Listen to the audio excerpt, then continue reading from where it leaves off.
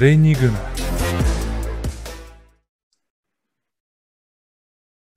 Nii ja tervist kõigile, et Trennikõne podcast on siis pikalt suvepuhkuselt tulnud tagasi ja mul on ülimalt hea meel, et seda ütleme siis uut hooaega on meil võimalik alustada äärmiselt huvitava teemaga ja mul on äärmiselt hea meel, et ma olen täna siia teisele poole ekraani saanud siis ütleme nii, et ainuõige mehe, kellega seda teemat lahata.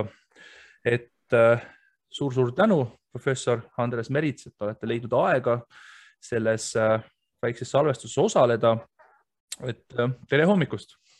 Tere hommikust ja tänan kutsumast!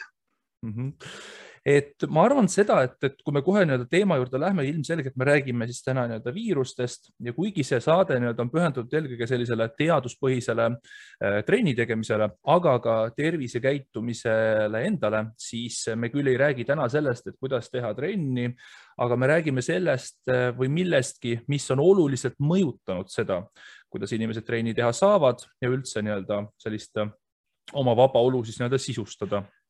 Ja kuna see viiruse teema on siis praegu äärmiselt aktuaalne ja kõik sellest räägivad ja ei ole näha, et sellest tuleks õige pea lõppu, vaid pigem läheb see teema aina tulisemaks ja selline polariseeritus selles teemas aina suureneb, siis on igati asjakohane, et me seda teemat lahkame. Ja just miks ma leian, et see on hea, et me seda siin lahata saame, on siis see, et kui me telest erinevaid lühikesi intervjuu lõike vaatame, siis tihtipeale sellist infot, mida me sealt saame, on kus ma ütlen äärmiselt selline väike või killustatud. Ja ka minul endal selles mõttes on tekkinud suhteliselt suur hulk küsimusi ja millele on kus ma ütlen, siis ma ei ole vastust saanud või võib-olla ma pole vastust saanud usaldusväärsetest allikatest. Aga kui me nüüd hakkaksime pihta, siis võib-olla et saada sellisele heale lainele selle vestlusega, et räägiks korraks viroloogiast üldiselt. Et teie kui viroloogina, et kui vaadata näiteks kogu seda viroloogia kui teadusharu arengut selle algushetkest kuni tänase päevani, siis kuidas te iseloomustaksite viroloogia enda arengut üleüldiselt ja millised on sellised võib-olla suuremad läbimurde sellised momendid, mis on siis selle ajatelje peale jäänud. Et kuidas seda haru iseloomustada? Viroloogia kui teadus algab kuskilt üle-eelmise sajandi lõpust. Loomulikult viirused on palju vanemad, kui vanad täpselt ei tea ju päris keegi. Põhjus on lihtne, erinevalt dinosaurustest ei jäänud viirustest järele mingeid skelette, mida saaks välja kaevata. Nii et viiruste ajalugu, kas ta ulatub miljardite aastat tagasi, mis on tõenäoline, on siiski eelkõige oletuslik. Aga eelmise sajandil juba jõuti nii kaugele, et viiruseid hakati juba päris sajandi alguses päris konkreetselt defineerima. Ja eks see viiruste uurimine olegi kulgenud suures osas selle tähal, et viirused on patogeenid ja põhjustavad inimestele ja koduloomadele ja mõningal juhul ka põllukultuuridele probleeme. See on väga ühekülgne vaade, sellepärast et enamus viirusi, ehkki on parasiidid, ei ole patogeenid. Ehk siis nendel on siin maailmas oma kindel roll.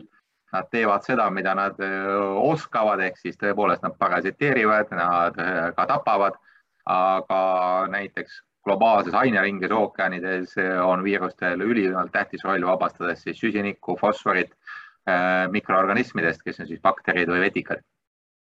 Ja tegelikult praegune maailmavaade ongi jõudnud selle maale, et kui me patogeensete viiruste osas me oleme ilmselt küllaltki suurest hulgast neist teadlikud, siis neid, mis on allpool radari ekraani lennanud, ehk siis midagi olulist ei ole põhjustanud, need on jäänud suurel määral tähelepanuta.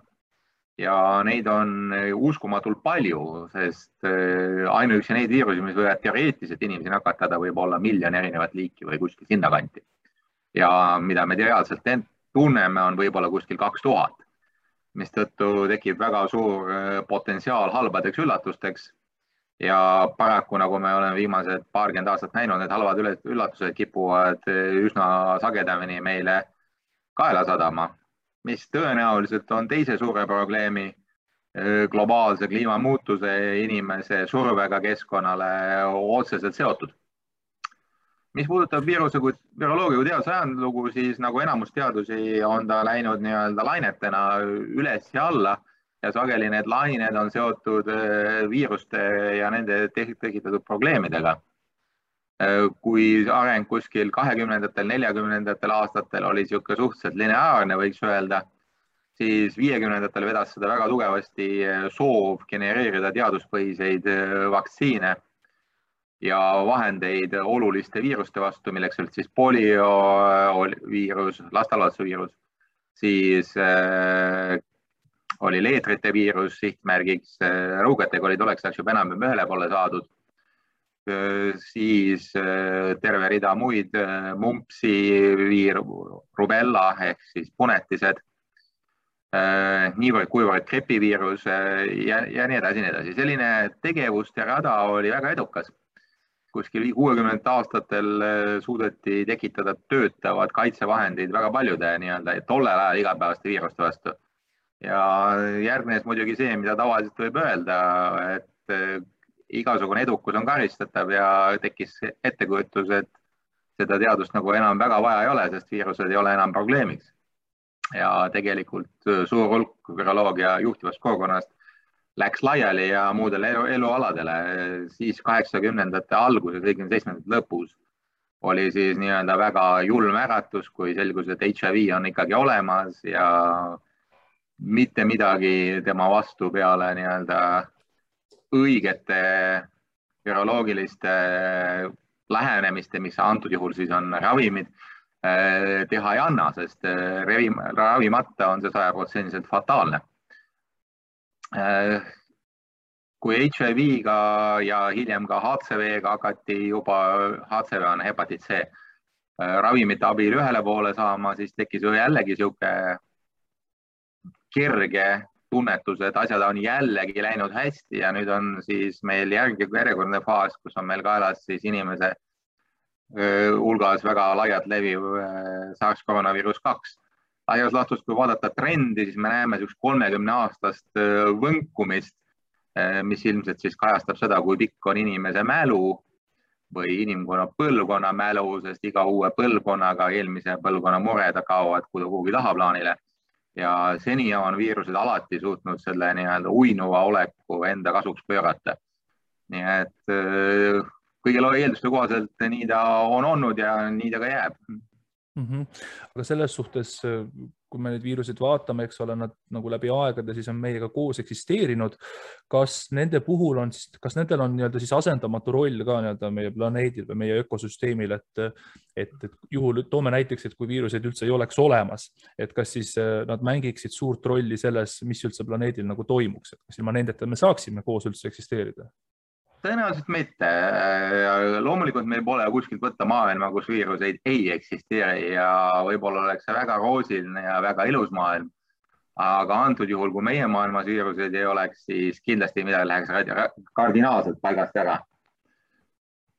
See ei tähenda muidugi seda, et kõik viirused on vajalikud, maailmas on terve hulk viirusi, mille kohta võiks küll öelda, et parem, kui neid olemas ei oleks või kui nad saaks ära kõrvaldatud. Aga kui mingisugune nagu näide tuua, et kui mingisugust teatud viirust ei ole, siis hüpoteetiliselt, millist mõju ta meile nagu avaldaks? Ega siin päris head näidet tuua ei saa, sellepärast, et nagu ma ütlesin, rõhuenamus viirusi, mis mõjutavad siin biosfääri ja kõike muud, on tegelikult selles grupis, mida me tegelikult veel ei tunne.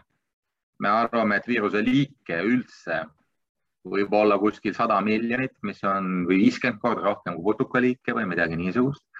Ja rõhuenamus nendest 99% on tegevuses bakterite, erinevate muude mikroobide, mikroorganismide, vetikate ja taimedega. Ja öelda nüüd, et üks neist eraldi võetuna on mingisugune väga kriitiline tegelane, on raske öelda, aga et kompleksselt nad kõik on väga olulised, on vägagi selge.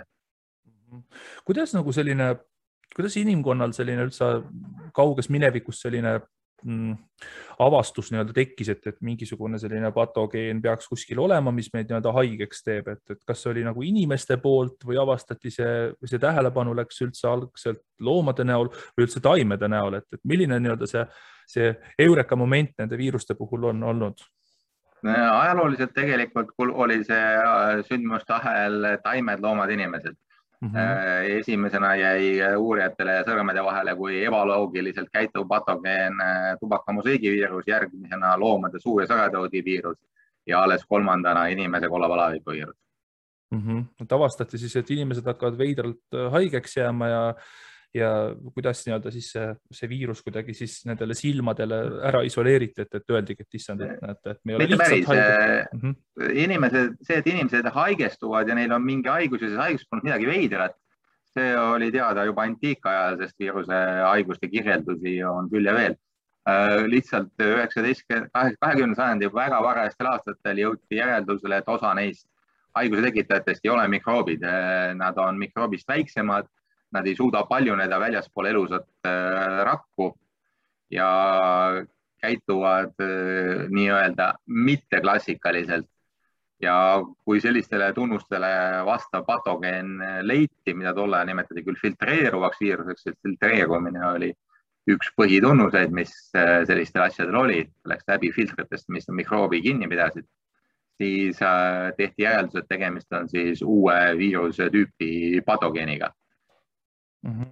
Selles suhtes, nagu ma aru saan, siis nii-öelda viirus ise, et me vist ei saa teda liigitada ei elutuks või elusaks nii-öelda selliseks kas siis organismiks või selliseks tegelaseks, et ta on nii-öelda see paljunemine ja see areng on nendel nii-öelda passiivne ja seda dikteerib ikkagi siis elusloodus ise, mille sees ta nii-öelda elada saab. On see nii? No mitte päris. Viirus üheselt ei ole elus organism, sellepärast, et viirusel puudub rakuline ehitus. Erinevat rakkudest viirus ei pooldu. Viirus paljuneb täiesti teistsuguste printsiipide alusel. Ta saab seda teha ainult elusas rakus, kasutades elusa raku ressursse. Ja ma pigem ütlesin, et viirus on tegelikult äärmiselt kompaktne informatsioonijupp, mis on võimeline ennast taastootma, kasutades siis selleks peremeesrakust või peremeesorganismist pärinevaid ressursse, sest tegelikult kui nii-öelda iga rakud paljunevad pooldudes.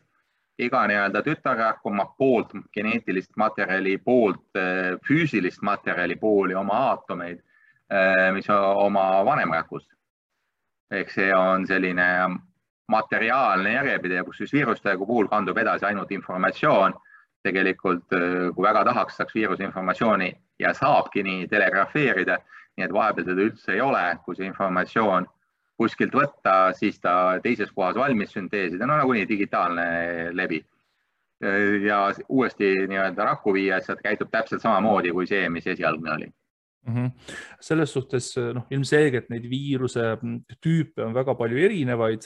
Ja te mainisite ka seda HIV viirust, et võib-olla siin tuligi mul huvitav mõte, et ma küsiks selle HIV viiruse kohta ka alguses, et mis selle viiruse teeb niivõrd siis nii-öelda ravimatuks, et seda vaktsiini selle osas ei ole tekkinud ja kas on nagu tulevikus lootust ja kui lähedal me oleme sellele, et me nii-öelda sellest viirusest võitu saaksime?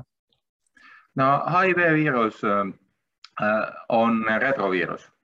Üldse viirusel oma geeniekspressiooni ja arengu strateegiate hulgas on 7 peamist ja retroviiruse strateegia on üks nendest. HIV on pärit šimpansidelt, täpsemalt HIV-1 ja kandus ta inimesele 100 aastat tagasi üle kuskil Kesk-Aafrikas, see on teada umbes 3-40 kilomeetrise täpsusega, kus nimelt täpp, sest selle järgi, milline viirus on tänapäeval levitunud šimpansidelt, võib väga täpselt öelda, kust siis see inimese viirus välja tuli. Mis tema probleem on? Probleem on sellest, et tegemist on kroonilist haigust põhjustava viirusega, kes on eluliselt õppinud immuunvastuse eest kõrvale hoidma. Ta ei levi eriti efektiivselt, ei ole nii, et inimene nakatub ja siis järgmisel 4-5 päeva jooksul levitab viirust. Viirust levitab nakatunud inimene senikaua, kuni ta elab ja viirus laseb talle elada umbes 10 aastat peale nakatumist. Nii et ta kasutab suhteliselt ebaefektiivset levikut ja selleks, et seda saavutada, peab ta olema võimeline nii-öelda koeksisteerima inimese immuunsüsteemiga. Ja ta teeb seda põigeldes siis pidevalt immuunvastuse eest. Teine asi on see, et ta organismi tungides tekitab sellise latentse depoo, mis kuhugi ära ei kao ja mille sees viirus nii-öelda istub no ütleme nii, kogu inimese elu ja ühtegi võtet praegu, millega teda efektiivselt sealt kätte saada või kas või neid depoorakke ära tappa ei ole. Mis on nüüd küsimus, kas HIV-ga on vaja võitu saada? Põhimõtteliselt HIV üle on saavutatud praktiliselt täielik kontroll, sest ravimid, mis tema vastu kasutatakse, on üliefektiivsed tänapäeval ravimi kombinatsioonid. Nende ainus viga on selles, nagu ka vaktsiinidel, et neid tuleb kasutada. Seni, kuni nad nii-öelda riiuli peal seisavad, pole neist tuhkagi kasu. Ja nende ravimitega on võimalik HIV-d kontrollida väga hästi. Mida ei ole ja võimalik, et ei tule, on vaktsiin, sest nagu ma ütlesin, HIV ise on ühest küljest väga hästi kohastunud just nimelt immuunvastuse eest kõrvale põiklema. See on äärmiselt muutlik ja teisest küljest kogu tema see aeglane infektsioonistrateegia, nimelt kuulub perekonda lentiviirus, mis tähendabki aeglane või rahulik või laisavõitu viirus, mis lihtsalt saavutab oma eesmärke nii-öelda aeglaselt, ilma rabistamata ja sellisel olukorras ta nii-öelda ei torgi oma nina liiga välja, et talle nii-öelda kõva pauguga pihta saaks. Nii et vaktsiini osas ma arvan, et peale selle ta varieerub veel jube palju. Nii et peale selle siis mina lentiviiruse või HIV-viiruse vaktsiini vastu osas olen väga skeptiline.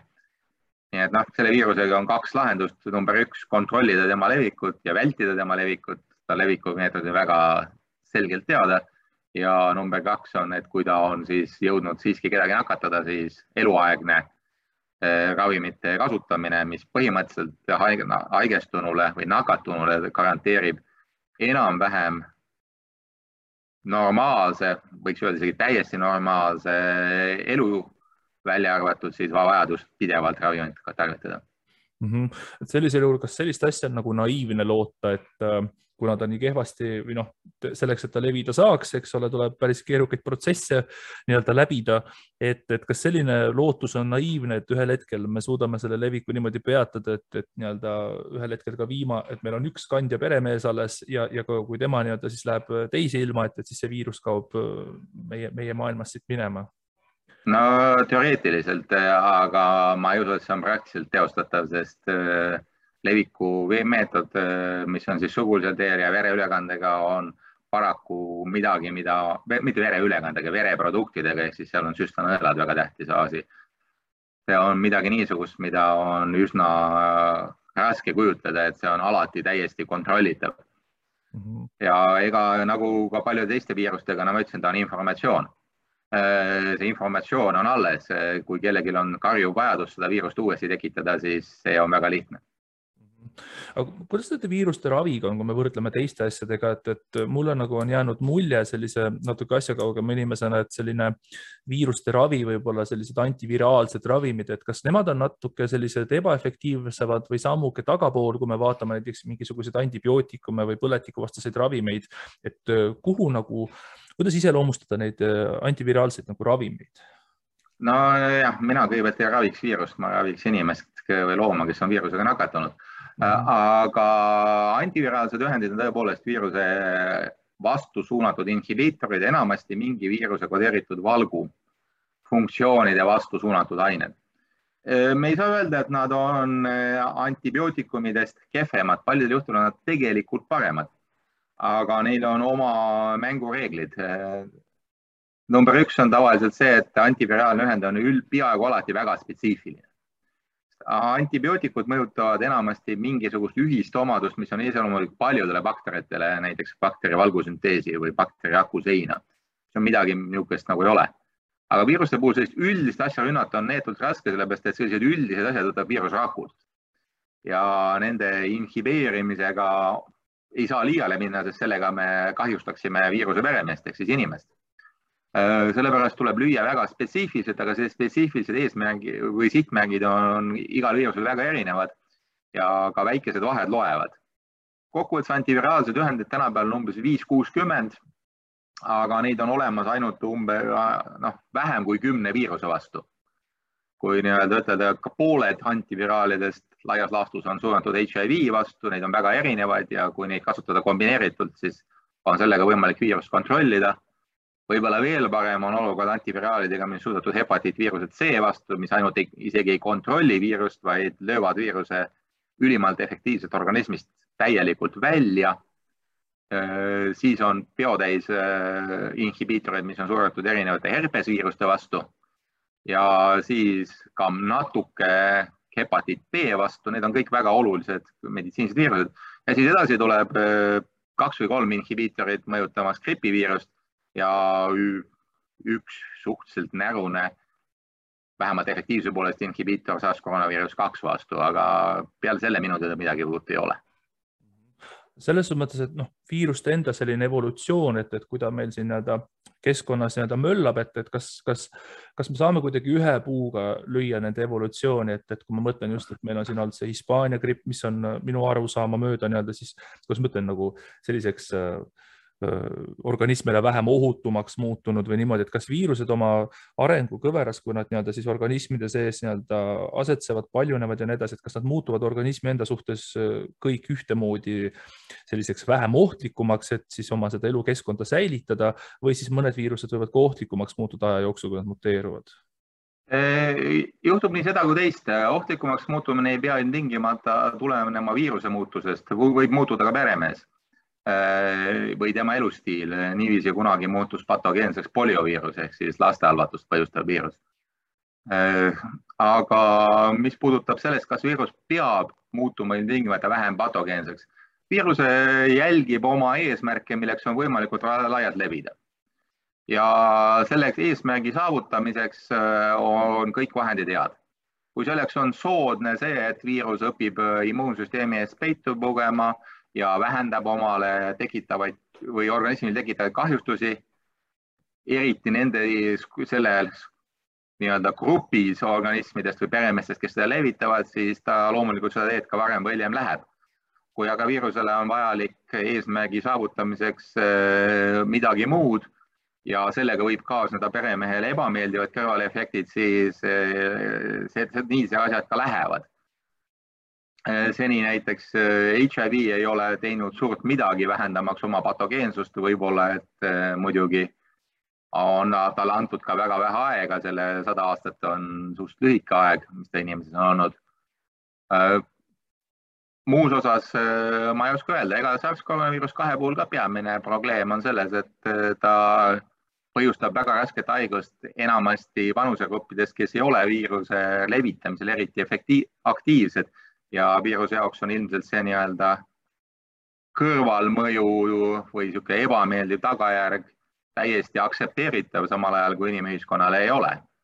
No selles suhtes viirused on, nagu ma aru saan, on tulnud ja läinud ka, et selline viiruste superstaar, nagu ma olen aru saanud, must katk, eks ole, siin keskajal palju lammutas ringi, aga ühel hetkel ta kas siis kadunud või tahaplaanile läinud, et mis mõjutab seda, et viirus ühel hetkel kaob ära, et kas ta siis tapab piisavalt palju oma peremehi ära, tal ei ole võimalik enam levida, et kuidas sellega on ja nüüd, kui me hakkame natuke SARS-i juurde liikuma, et kas mingisugust sarnasust või analoogiat saab nagu SARS-1 ka tuua, et kunagi ta tuli, ta korraks oli ja siis ta läks ära, et kuidas nad ära kaovad?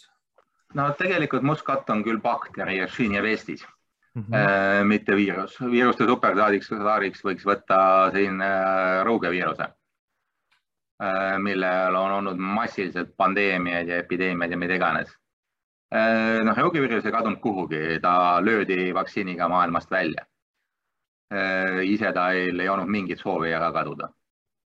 Mis puudutab viiruste hooajalisust, siis ma ei ole teadlik tegelikult üheski laialdasest levinud viirusest, mis oleks suvatsenud teha meile rõõmu ja ära kaduda. Need viirused nagu see SARS-CoV-2 või siis Ebola või Nipah või veel muud sellised, need viirused on üleüldiselt olnud väga piiratud leviga ja neid on siis suudetud kontrollida kas siis karantiini või siis mittemeditsiiniliste kontrollmeetmetega. Ja need on olnud efektiivsed senikaua, kuni viiruse leviku efektiivsus on olnud suhteliselt piiratud. Ehk ta ei kandu inimesele üle väga hästi, ehk neil pole antud võimalust õppida seda paremini tegema. mis puudutab muid viiruste maailma tegelasi. Pandeemsed gripiviirused tõesti päris hea näide, nad tulevad reeglina, siis nad nakatavad suurt osa elanikkonnast, mõnikord tõenäoliselt peaaegu kõiki. Ja hiljem nende leviku järgnevaid laineid kontrollib juba üsna efektiivselt nende viiruste vastane immuunsus. No nüüd, kui me selle SARS-1 saime laualt ära, siis liigume siis tänase päeva selle peategelase juurde, ehk siis SARS koroonaviirus 2, et kahtlemata teadus on alati muutlik. Võib-olla mul ongi jäänud mulje, et inimesed eeldavad seda, et teadus annaks neile kohe ja praegu sellise kindla vastuse, aga paratamatult selle viirusega me elame praegu perioodis, kus iga päev midagi uut avastatakse ja teadus ongi muutlik ja teadlased ütlevadki, et me täpselt ei tea, et teadlane on esimene inimene, kes sulle ütleb, et ega ma täpselt ei tea, aga selle materjali põhjal, mida meil praegu on näha, et me saame tuletada seda ja teist et mõne teise sellise teema puhul, mis iganes teadusega haakub, eks ole, kui on piisavalt infot, me saame anda sellist kindlat vastust. Aga nagu ma olen aru saanud, siis praeguse koroonaviirusega kogu see asi on muutlik ja võib-olla inimestel on tekkinud selline natuke segadus, et kuidas need teadlased siis kogu aeg eksivad ja ei oska meile öelda, kuidas see asi käib. Aga kui me tänase info põhjal kerime nüüd tagasi 2 aastat ja tänase teadmise põhjal vaatame seda praegust koroonaviirust, siis mida me oskame tänase info puhul öelda selle koroonaviiruse kohta, et kas oli mingisuguseid olulisi möödapanemisi või valesti tõlgendamisi ka alguses, kui palju me täna targemad selle viiruse osas oleme? No tegelikult jah. Probleem iga uue või nii-öelda uue viirusega on laiasastus see, et kus koha pealt tulevad teadmised. Teadmised võivad tulla vaatlustest või eksperimendist.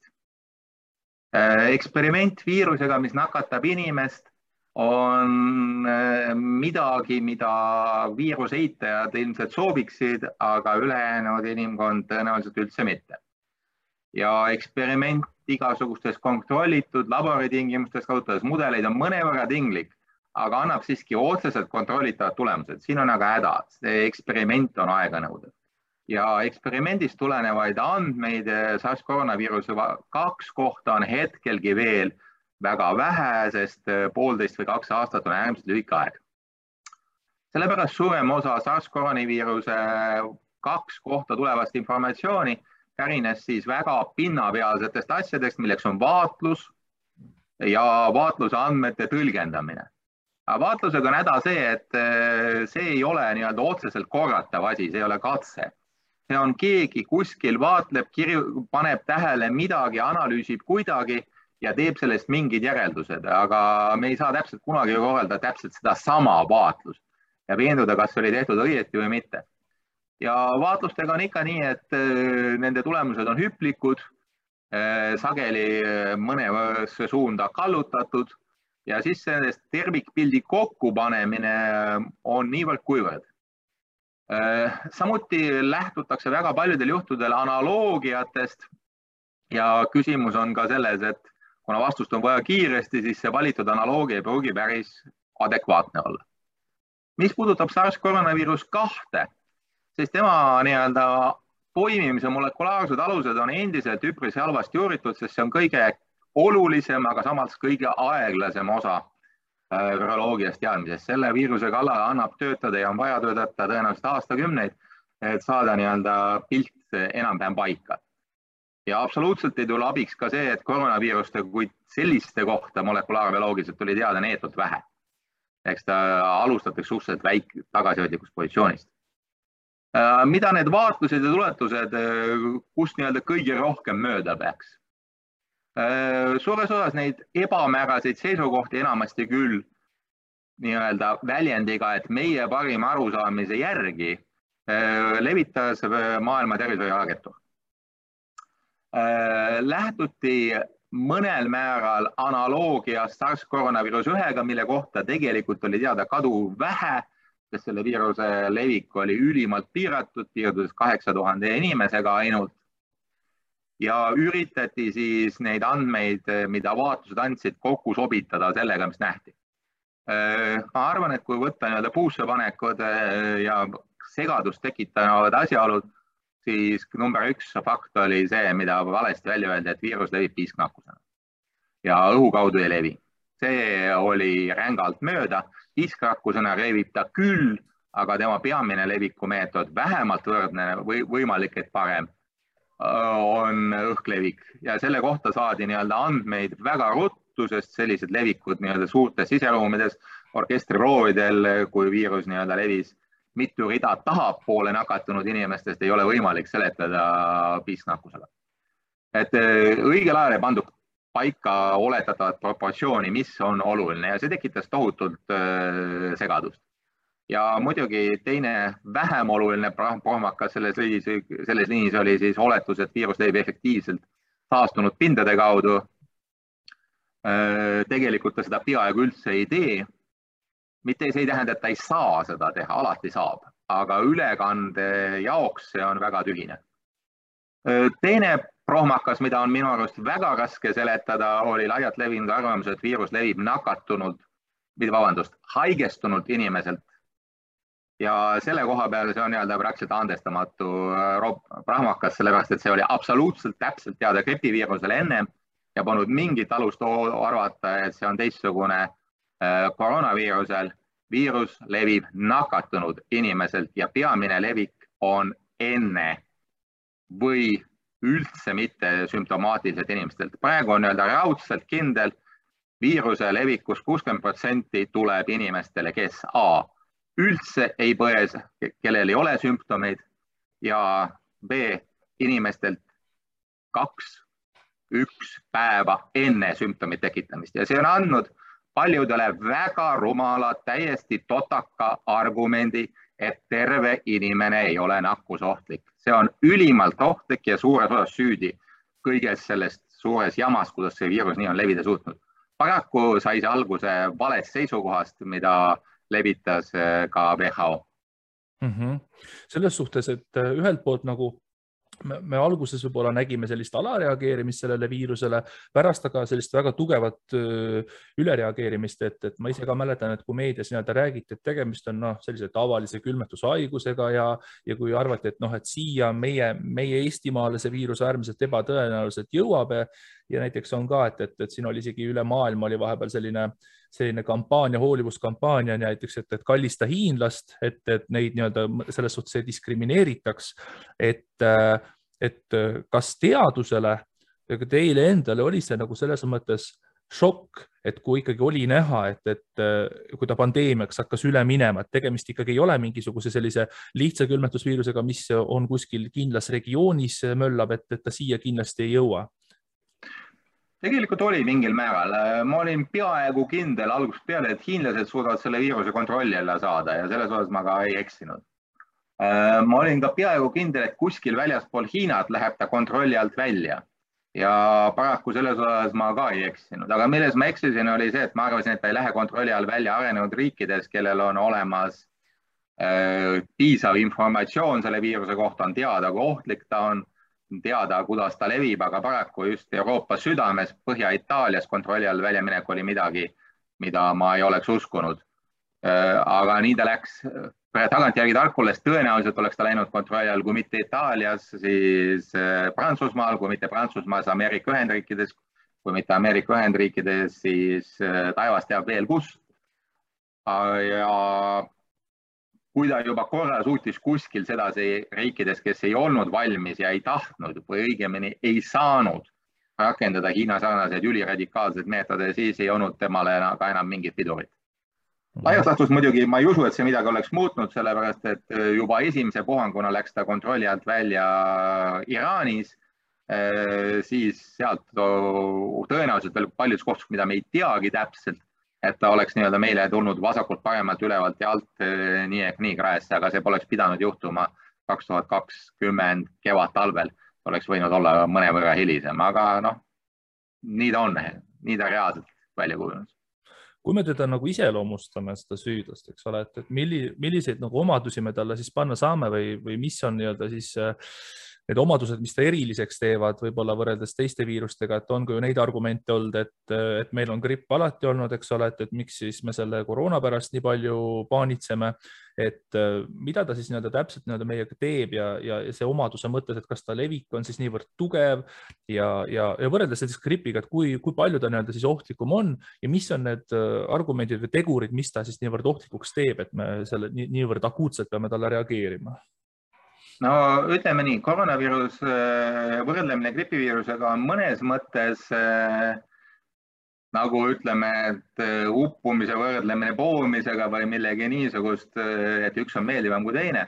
Gripiviirus on tegelikult samuti küllaltki ohtlik viirus, mis iga aasta tappis, ma räägin praegu hetkel minevikust ja tõenäoliselt ka tulevikust, sest hetkel gripiviirus on koroonaviiruse vastaste meetmete tõttu täielikult nurka surutud. Aga ega ta sinna ei jää, ma kardan. Et gripiviirus on iseenesest väga tõsine haiguse tekitaja. Mis puudutab aga erinevust.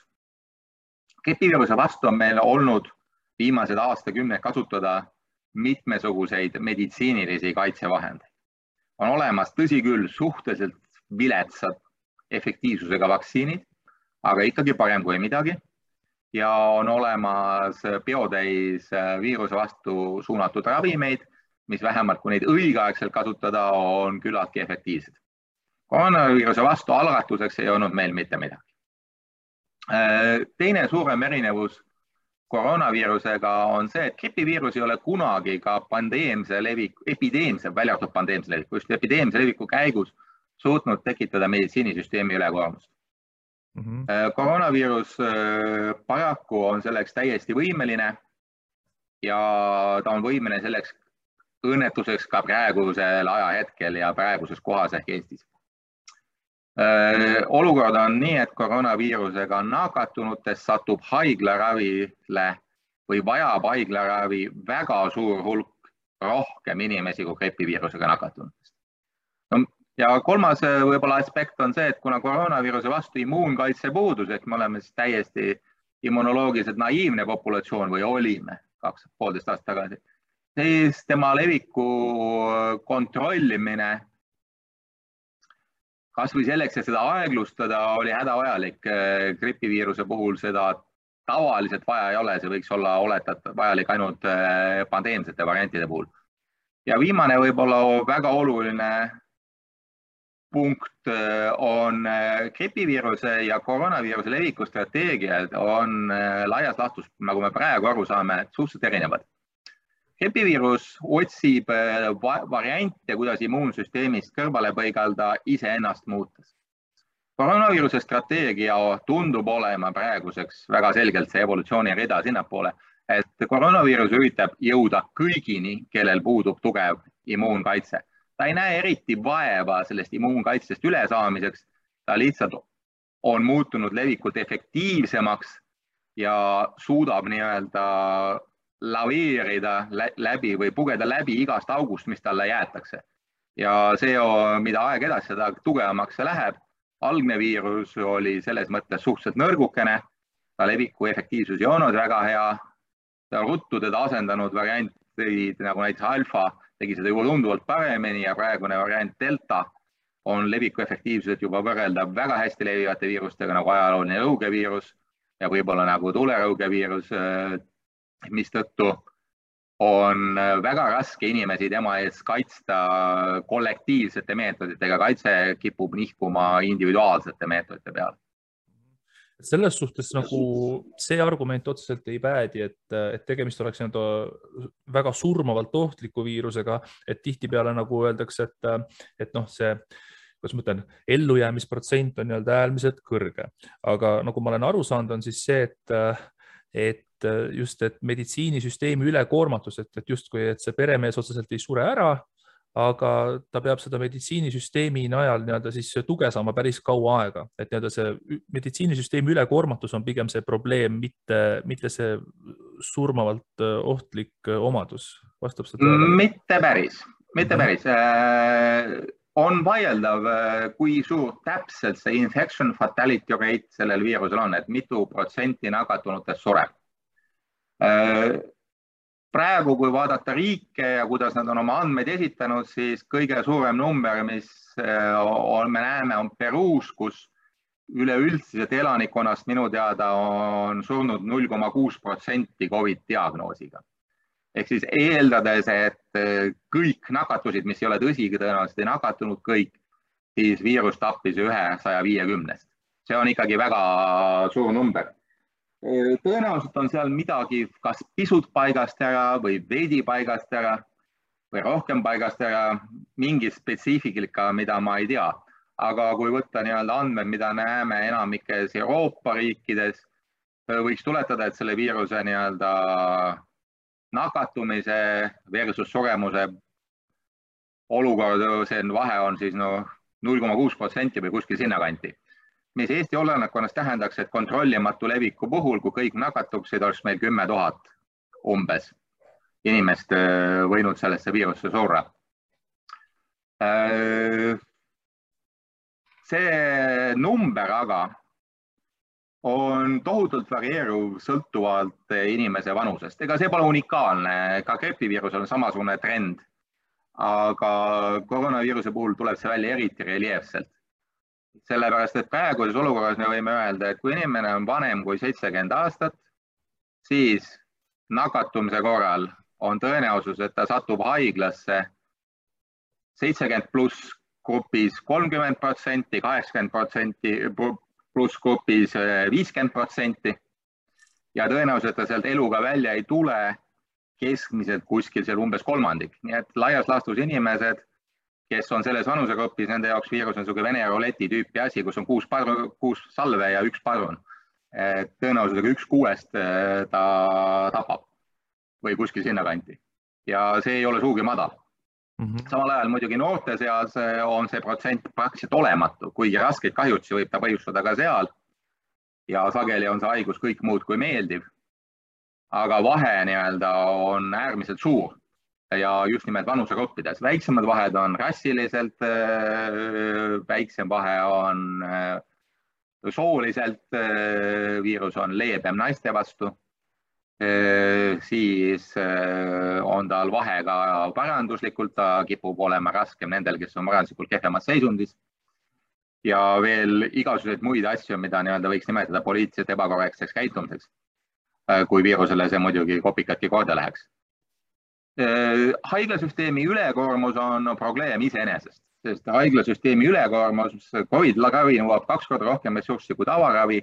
Ja kui ta jõuab kriitilise piirini, ma ei oska päris täpselt öelda, mis see piir Eestis võiks olla, on see, et tavaravi lihtsalt peatub või jääb seisma ja tekivad sekundaarsed COVID-iga seotud meditsiinilised kahjud, sest inimesed ei saa õigel ajal operatsioonile, neil ei ravita haigusi, mida peaks, inimesed kannatavad ja nii edasi. Aga siin veel kord väga lühinägelik on öelda, et tead, suurendame haiglaravi ja siis on kõik hästi. Nagu ma ütlesin, haiglaravile sattunud vanematest ei tule sealt väga paljud eluga välja. Minu teada meil Eestis on praegune seis selline, et meil on kokku COVID haiglaravi vajanud veidike vähem kui 10 000 inimest ja nendest, nagu me teame, 1300 on surnud. Kuidas kui me sellisele morbiidsele lainele natuke läksime juba, et siis üks selline kriitika, mis on siis tulnud ühiskonnast, on see, et koroonasurmad, eks ole, et on öeldud, et liiga palju surmi justkui kantakse koroona arvele või pannakse koroonapitser alla. Et kuidas teie kommenteeriksite seda?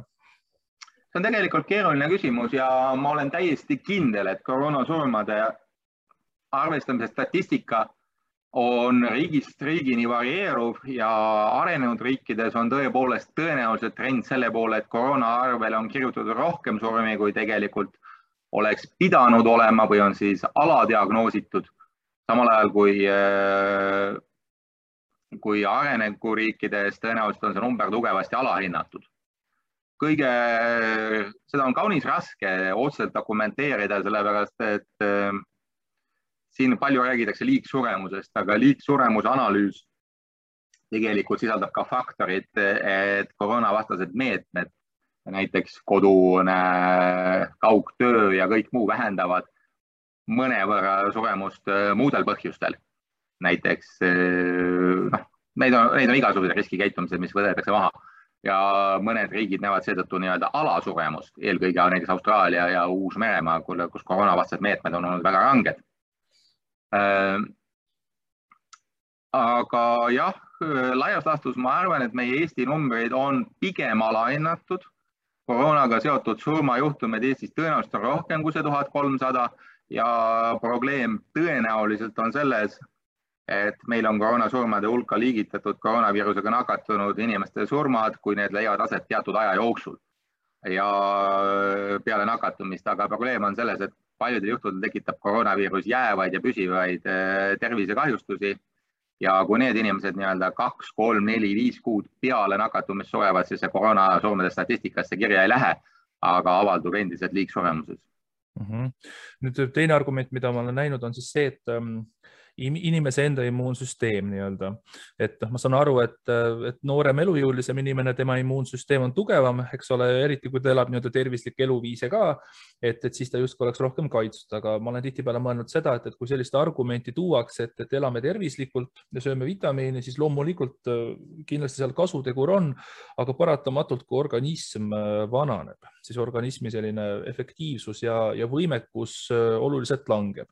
Ja ma mõtlengi siis seda, et tegelikult see immuunsüsteem meid päeva lõpuks ei päästa, kui tegemist on tõesti sellise 70+ aastase inimesega, ükskõik kui palju vitamiini ta sisse endale sööb ja trenni teeb, saan ma õigesti aru? Pigem nii, vähemalt ma ei ole näinud veenvaid andmeid, et seda viiruse levikut või viiruse kahju on võimalik vältida selliste lihtsate meetoditega. Ma ei eita seda, et see kindlasti mingit rolli omab. Tõsi küll, siin tuleb meelde tuletada, et viiruse seisukohast immuunsüsteemi reaktsioon ei pruugi alati olla nii, et mul on tugev immuunsüsteem ja tulen sellest hästi välja. Vähemalt gripiviirus on suutnud genereerida aja jooksul mõned variandid, mis täpselt vastupidi hävitavad eriti neid, kes on tugevad, terved ja sportlikud. Põhjusel on lihtne, nende immuunsüsteem reageerib üle ja sellest tulenevalt tekivad rasked tervisekahjustused või inimene võib surra. Koroonaviiruse puhul tõesti tundub see, et ta on tundlik või ütleme nii, inimene on tundlik talle, kui ta immuunsüsteem on vananenud. Ehk siis laias laastus koroonaviiruse puhul on erakordselt selge trend patogeensuse, fataalse lõpuga haiguste ja vanuse vahel. Ja ilmselt me näeme täpselt seesama ka koroonaviiruse vaktsiinide peegelduna, sest noortele on nad palju efektiivsemad kui vanematel vanusegruppidel. Üks selline küsimus, mis mulle pähe on tekkinud ja mis on nagu mind painanud, on siis see, et kui tegemist nii-öelda on siis viirusega, mis nagu läbib läbi õhu, siis kui me natuke vaatame siia nüüd nende piirangute poole, siis kas see viirus suudab ka näiteks, kui ta läbi limaskesta ta näiteks saab liikuda, et kas näiteks läbi silmade võib ka see viirus kanduda ja kas sellisel juhul nii-öelda maskid või üldse visiirid nii-öelda oleksid üldse selline väga hea meede? Minu teada mitte. Või vähemalt ma ei ole kuulnud. Visiir on üldiselt mõttetu meede. Ta on natuke parem kui midagi, aga nii-öelda temaga kindlasti ei asenda midagi olulist. Viirus peab siiski sattuma hingamisteedesse ja silmade kaudu seda naljalt ei tee. Ta võib seda teha nii-öelda nina või suu kaudu hingamisel, mõlemad on viirusele okei, aga silmade ja kõrvade kaudu tõenäoliselt või vähemalt ma ei ole kuulnud, et seda suudaks teha. Mis puudutab see õhkuleviku postulaat tegelikult on selles, et viirus sisaldavad veetilgakesed. Üks väga vale argument, mida sageli maskivastased räägivad, on see, et viirus on liiga väike ja läheb sest maskist lahinal läbi. Tegelikult individuaalne viirus tõesti läheks, viiruse partiklid on väga väikesed, aga viirus ei eristu inimesest üksikute virionidena, vaid tilkadena. Tilkadena, mis on suured või väikesed ja need suured tilgad, mis liiguvad ballistiliselt, ehk siis raskusjõu mõjul sadenevad maha. See on see, millega puhul räägitakse enamasti siis seda pisknakkusest. Paratamatult eritub organismist välja väikesi tilku, mis jäävad õhku aerosolina püsima ja keskmise suurusega tilku, mis langeksid küll maha, kuid tegelikult kuivavad õhus sekunditega või kiiremini ja muutuvad väiksemaks ja jäävad õhku õljuma. Ja kogu selle asja küsimus ei ole üldse mitte selles, et sellised tilgad tekivad, et sellised tilgad tekitavad viirust, sisaldavad viirust, vaid see, kas viirus püsib infektsioonilisena nendes tilkades ja vastus on siin jah, püsib. Ehk viiruse jaoks ei ole probleemiks see, et tilk ära kuivab koroonaviirusele. Mõnele teisele viirusele on, aga sellele mitte. Ja seetõttu ta suudab levida ja kuna selline aerosool liigub mitte ainult sinna suunda, kuhu inimene nii-öelda köhib, aevastab, räägib, vaid kõikidesse suundadesse ruumis ja püsib õhus mitte sekundeid nagu need raskemad piisad, vaid tunde, siis tekib selline efekt, mida nimeks aerosooli kontsentreerimiseks. Ehk kui toas õhuvahetus on kehv, siis aerosooli kontsentratsioon tõuseb ja kogus, mis inimesed seal läheduses endale sisse hingavad seda viirust, eriti kui tegemist on delta-tüvega, mis paljuneb ülimalt efektiivselt, on väga suur ja nakatumise tõenäosus muutub väga suureks. Kui nüüd rääkida korraks nendest samadest piirangutest, et teema hakkab vaikselt siia triivima, siis nüüd teie hinnangul, et kas piirangud on ennast laias laastus õigustanud, ma eeldan, et tõenäoliselt on, aga kas piirangutega on ka pandud mingil määral puusse, üle reageeritud ning kuidas nagu on sellega, et mis ma näen, on selline vähemalt enda silmis suhteliselt tugev argument, et kui nakatunud inimene, kes on vaktsineeritud, siis teda justkui ei kontrollita, tema saab viirust edasi levitada, aga vaktsineerimata inimene, keda pidevalt kontrollitakse, siis need justkui lähevad liistule. Et kas viiruse selline edasi kultiveerimine on vaktsineeritud inimeste seas pigem ohtlikum uute tüvede tekkimiseks või siis vaktsineerimata inimeste seas. Et kas justkui vaktsineeritud inimesed, kes ei pea testi tegema, on justkui sellised salaagendid, kes hoiavad seda karusselli käimas edasi? See on hea küsimus ja tegelikult mitu küsimust. Kõigepealt muidugi kõik koroona vastu rakendatud meetmed sisuliselt ei ole piirangud. Ma ei ole nagu päris üheselt veendunud, et maski kandmine on piirang, sest tegelikult ta ei piira midagi, välja arvatud muidugi ilma maskita inimese võimalust siseneda kuhugi. Ta on pigem ebameeldivus. Võib-olla mõnele meeldib talvel maski kanda, minule ta ei meeldi üheski tingimuses, seda, et mul lähevad prillid uduseks, see on minu peamine ebameeldivus, mis seotud maskidega. Aga mis puudutab, kas kõik piirangud on põhjendatud, mõned kindlasti ei ole olnud. Ja osalt on tulenud sellest, et WHO algne hinnang viiruse leviku kohta ei olnud õige. Selle tõttu pole ka mõned meetmed olnud adekvaatsed, nagu näiteks see kätepesu võimaldus. Tuhkagi ta aitab, kuigi loomulikult käte pesemine ja desinfitseerimine on iseenesest hea mõte. Osa piiranguid on pigem olnud probleemsed sellepärast, et me vaatame, et nad ei tööta või nendest saadav efekt on väike ja põhjus on selles, et nad on valesti olnud suunatud ja jällegi alguses nagu tundus, et kõige loogilisem on need, et eraldame inimeste hulgast need, kes köhivad aevastad, ehk on sümptomaatiliselt haiged ja kõik peaks väga kiiresti lõppema, sest teised viirusi ei levita.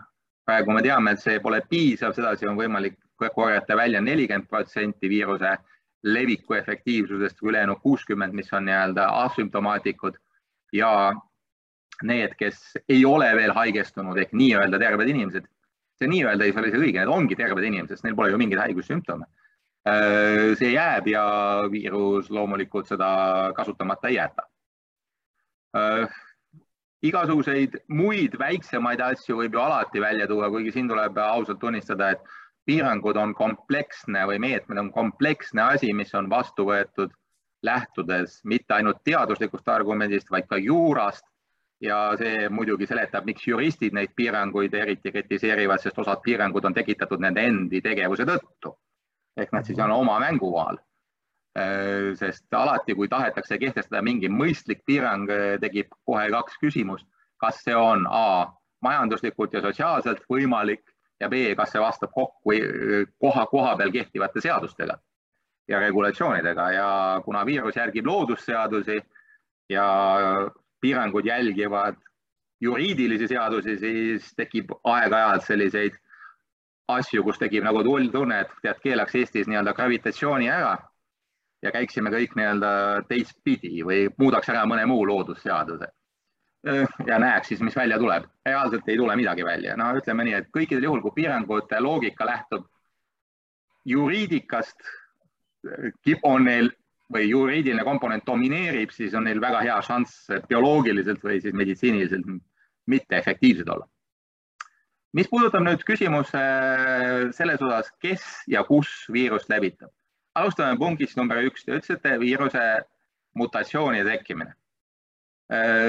Viiruse mutatsioonid siiani koroonaviirusel on tekkinud eranditult enne vaktsiinide leiutamist või madalalt vaktsineeritud populatsioonides. Sellest ma pean silmas mitte mutatsioone kui sellist, viirus muteerub alati, aga neid mutatsioonide kombinatsioone, mis on osutunud ohtlikuks, alfaviirus, variant, beta, gamma, delta ja siis need vähem tuntud variandid, eta, jota, kappa, mu ja mis need seal iganes veel on. Need on kõik genereeritud vaktsineerimata inimeste poolt, selle tõttu on absoluutselt 100% ja täiesti lollikindlalt tõestatud, vaktsineerimata inimene on oht. Kas on teada ükski variant, mis oleks tekitud vaktsineeritud inimeses? Ei ole. Vähemalt sellist, mis põhjustaks olulisi probleeme. Kas me saame selle põhjal öelda, et neid kunagi ei tule? Ei saa. Aga tõenäosus on äärmiselt palju väiksem. Praegu me võime siiski ühelt poolt öelda, meil on absoluutselt kindel variant. Vaktsineerimata inimesed tekitavad pidevalt uusi viiruse versioone ja meil on pidevalt hädas. Ja alguses loomulikult see oli vältimatu, sest vaktsiini lihtsalt ei olnud. Praegu on see arenenud riikides võiks öelda vabatahtlik tegevus, sest vaktsiin on vabalt kättesaadav, aga muidugi paljudes riikides veel ei ole ja on endiselt paratamatus. Nüüd küsimus, kui ohtlik on vaktsineeritud inimene võrrelduna mitte vaktsineeritud ja kas vaktsineeritud inimestele tuleks avaldada rohkem survet? Teaduslikud argumendid ja pragmaatsed argumendid ei pruugi siin alati täiesti kokku minna. Tegelikult vaktsineeritute poolt on märkimisväärne vastutulelikkus ja nende survestamine see, et nad näiteks kannavad samuti maski kui mitte vaktsineeritud. Ja mis genereerib tegelikult selliseid küsimusi, et miks ma siis üldse ennast vaktsineerisin, kui ma pean kõiki neid reegleid jälgima. Laias laastus, aga see ei ole teaduslik argument, see on juriidiline ja psühholoogiline argument. Teaduslikud faktid on hetkel umbes niisugused. Nad muutuvad iga uue viiruse tüvega ja deltaga on neid andmeid esialgu veel vähe, kuid midagi ikkagi on. Fakt number 1 on see, et kui vaktsineeritud arvest nakatuvad umbes 4 korda harvemini kui mitte vaktsineeritud. See on ka Eesti statistika nii. On see number nii-öelda, mõnes riigis ütlevad 6 korda, mõnes riigis ütlevad rohkem, mõnes ütlevad vähem, see ilmselt sõltub sellest, keda vaktsineeritakse, milline kunas vaktsineeriti, millise vaktsiiniga vaktsineeriti, aga meie Eesti keskmine number on 4. Ja me võime praegu öelda, et laias laastus tõenäosus, et vaktsineeritud inimene kannab viirust ja võib teoreetiliselt ohtlik olla, on 4 korda väiksem kui see, et seda teeb mitte vaktsineeritud inimene. Samas me teame täiesti selgelt, et vaktsineeritud inimesed võivad siiski ka nakatuda ja haigestuda. Ja peaaegu kõik uuringud näitavad, et kui vaktsineeritu haigestub, siis haigestumise hetkel on viiruse kogus selle inimese hingamisteedes, kui ta läheb proovi andma. Praktiliselt sama kui inimesel, kes ei ole vaktsineeritud ja läheb proovi andma. Ehk siis proovi järgi ei ole võimalik kindlaks teha, kas inimene oli vaktsineeritud või mitte. Sellest võib teha järelduse, et nad võiksid viirust levitada sellel hetkel võrdselt. Aga see pole tõsi. Nimelt väga vähesed uuringud, hetkel ma olen näinud ühte põhjalikumat uuringut, aga siiski, näitavad esiteks seda, et vaktsineeritud inimene on küll sisaldab võrdsel hulgal viiruse geneetilist materjali, aga infektsioonilist viirust on tema organismis vähem. Sellepärast, et infektsiooniline viirus selle inimese organismis juba sureb. Samal ajal, kui vaktsineerimata inimese organismis on ta nii-öelda oma õnne tipul. Ja järgnevad sündmused näitavad täpselt seesama. Vaktsineerimata inimese organismis viiruse hulk peale sümptoomide tekkimist püsib stabiilsena ja hästi kõrgelt suhteliselt pikka aega. Alles kuskil nii 7-8 päeva peale sümptomide tekkimist hakkab ta järsult puhkuma, sest selle ajal tekivad selles inimese antikehad. See hakkab viirust ründama. Vaktsineeritu puhul hakkab viiruse titer kukkuma kohe. peale sümptomite teket ja paar päeva peale sümptomite tekkimist on viiruse hulk nendes juba väga madal. Ehk see, et dünaamika on täiesti erinev. Et kui me nüüd lööme siit need numbrid kokku, siis võib öelda, et jah, vaktsineeritud inimene võib haigestuda. Jah, vaktsineeritud inimene võib viirust üle kanda, kuid ta teeb seda kindlasti vähem efektiivselt ja lühemat aega. Aga mida me täpselt öelda ei saa, on see number mitu korda. Ja paneme siia veel kolmanda faktori juurde. Kui vaktsineeritud inimene kohtub teise vaktsineeritud inimesega, kellel on ka immuunkaitse, siis tõenäosus, et see teine inimene tänu oma immuunkaitse nakatub, on suhteliselt väike. Et kui kõik need faktorid kokku panna, siis võiks öelda, et näiteks puhtalt vaktsineeritud populatsioonis, kui sinna ka satub mingi viiruse kandja, mille tõenäosus on 4 korda väiksem, siis ta levitab viirust vähem tõenäoliselt võrreldus mitte vaktsineeritudega ja ümbruskaudsed on viirusele vähem vastuvõtlikud, ehk siis nii-öelda viiruse leviku, kolde tekkimise tõenäosus on 10 kordi väiksem. Päris täpselt seda numbrit paika ajada ei saa. See võib olla sõltuvad paljudest tingimusest, kes nad on, kus nad on ja mida nad muidu teevad. Näiteks kui on tegemist siseruumis toimuvale rõõmsa üritusega, kus palju lauldakse, ehk siis teiste sõnadega paisatakse õhku suures hulgas viirus, siis olukord on loomulikult üks. Kui on tegemist nii-öelda õues toimuva üritusega või siis lihtsalt teatritendusega, kus inimesed istuvad, soovitatavalt tragöödia, kus nad nutavad, mitte ei naera, siis on olukord muidugi teistsugune. Aga laias laastus siiski vahe on väga suur. Loomulikult on teil õigus selles plaanis, et kui kontrollida kõiki vaktsineerituid, oleks võimalik üles leida nii mõnigi potentsiaalselt ohtlik sündmus ja see ka ära hoida. Aga küsimus on siin alati ju ka juriidiline, nagu me juba mainisime. Meie juristid ütleksid, et see meede pole proportsionaalne. Hetkel on üheselt 100% ja ilma igasuguse kahtluseta viiruse leviku seisukohalt ja viiruse tekitud kahjude seisukohalt domineerivaks grupiks immuunkaitseta inimesed ja just nimelt nende peale on tähelepanu pööramine õiguslikult põhjendatud, või vähemalt nii väidavad juristid. Aga muidugi juristide osas ma pean alati ütlema, et kui on 2 juristi, on vähemalt 3 erinevast arvamust. Ehk siis see argument on ka siin levinud, et justkui toodame uusi vaktsiine, uuendame vaktsiine, aga viirus on alati meist sammukene ees. Aga idee poolest on see siis nii-öelda ikkagi parem variant, et vaktsineerimata inimene on viiruse jaoks parem treeningkang kui vaktsineeritud inimene. Absoluutselt, sellepärast, et vaktsineeritumata inimesed suudab viirus paljuneda väga palju kauem. Ja vaktsineerimat ja kõik uued viiruse tüved, eriti need variants of concern ja variant of interest, on tõenäoliselt tagajärjeks sellele, et viirusel on olnud võimalik mingis organismis tavalisest pikemat aega püsida, enne kui ta nii-öelda on välja löödud. Nii et selles mõttes pole kahtlust. Mis ei ole praegusel hetkel õige, on see, et me peame vaktsiine muutma. Ei pea.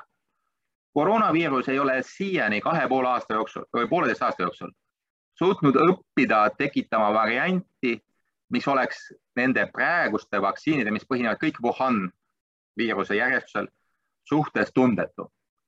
Praegused vaktsiinid on praktiliselt sama efektiivsed algse viiruse vastu, kui ka praegu leviva delta tüve vastu. Kõige rohkem suutis kõrvale kalduda viiruse tüvi nimega beta, aga ka mitte väga palju.